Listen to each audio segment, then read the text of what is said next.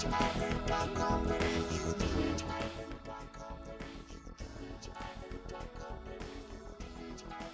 everyone. My name's Jim Babelis, Workplace Relations Legal Officer. Here today I have with me Bree Marinia. Hi, Bree. How you going?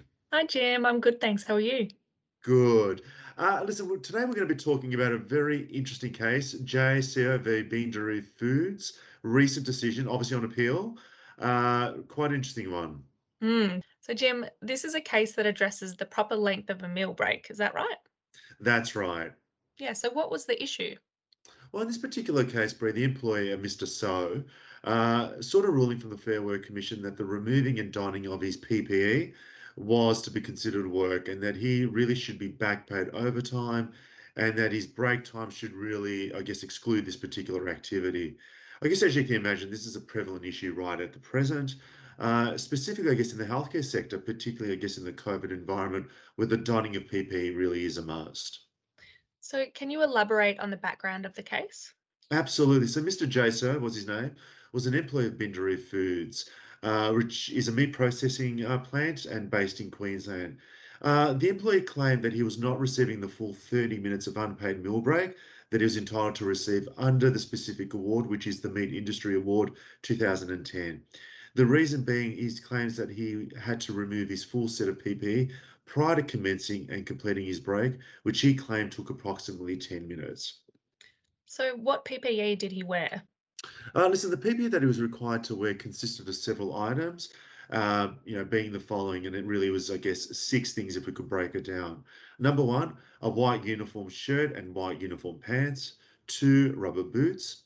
Three, these blue gloves, plastic arm sleeves, and a plastic apron. Four, a hairnet and a beard net, obviously, if necessary for many employees. Fifth was a plastic cap and earplugs and earmuffs. And lastly, gloves and cut-resistant gloves as well, because of the amount of knife work involved.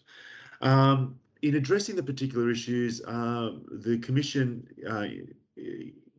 viewed that, what was really needed was to consider whether the donning and removing of the PPE was work, and the Commission acknowledged that there is universally applicable definition of the term work, of course. Whether an employee is entitled to the payment for these activities or tasks, and whether those activities or tasks are work, really, I guess from the Commission's perspective, would depend on a number of matters, not the least being the manner in which any relevant industrial instrument deals with the payment for work and its definitions, and also the employee's contract of employment. And that really was what the Commission really considered. And the Commission in this particular instance accepted that in this particular case, the activities were preparation for work as opposed to actually starting work. So, what decision was reached? Really, I guess at first instance, what the Commission determined was that the donning and removing of the PPE was to be considered work, as indicated a little bit earlier, and really instead this was an activity in preparation for work. The 10 minutes that was required to don and remove the PPE was not considered an unreasonable amount of time. And in making the determination, the Commission also relied on the fact that, the employee was being paid above the award rates and that his employment contract prevented him from recovering any additional payments in respect of, I guess, his employment that he was already receiving. So, can it be said that this decision left unanswered questions? Absolutely. I guess particularly because there was a degree of this, I guess maybe a liberal interpretation about whether the donning of the PPE was work and also that it was not time consuming. I think that threw a few things into the mix. Then, what happened after this? Yeah, listen, leave was granted to appeal the decision. On appeal, the full bench considered that the meal break clause of the award should be interpreted as providing employees with a 30-minute break. And this is really to engage in meal-related activities or other activities of the employee's choice. If the employer requires an employee to undertake substantive tasks or activities before they can commence their 30-minute break, the period of time, I guess, that is reasonably required to undertake those activities or tasks really should not be part of the employee's break. And really what the Commission was saying is that this needs to be considered work. Um, Also, the Commission indicated that, or so the full bench, sorry, indicated that the meal break activities that the employee is required to undertake both before and after the meal break, and this extended to the including the donning of the PPE, were considered, I guess, activities which formed really a key component of, the employer's business. If the employee or the employees do not properly adhere to the hygiene and the safety processes, and I guess a general, health and safety practice, then the employer would not be able to operate its business, effectively.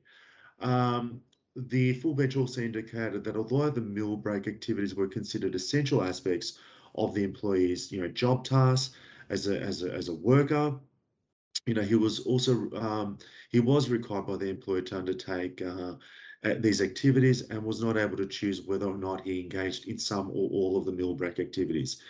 So essentially, I guess what the full bench was saying is, as such, the time reasonably required to engage in meal break activities was not part of the employee's 30-minute unpaid meal break, and he was entitled to overtime on that basis. Wow. So is it likely that these types of claims would affect our sector?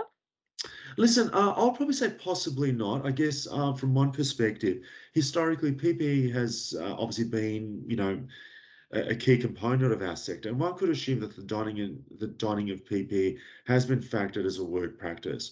However, assuming COVID-style lockdowns do continue, and obviously today we probably will have to encompass that, then PPE becomes mandatory for an indefinite period. Then yes, I guess maybe consideration must be given. Do you have any final thoughts for us? I think really the only thing I could say, Bree, is that I think members must be and need to be vigilant around the donning of PPE, specific around break times. I think this decision throws that in the mix. Thanks for taking us through that case, Jim. Thanks, Bree. See ya.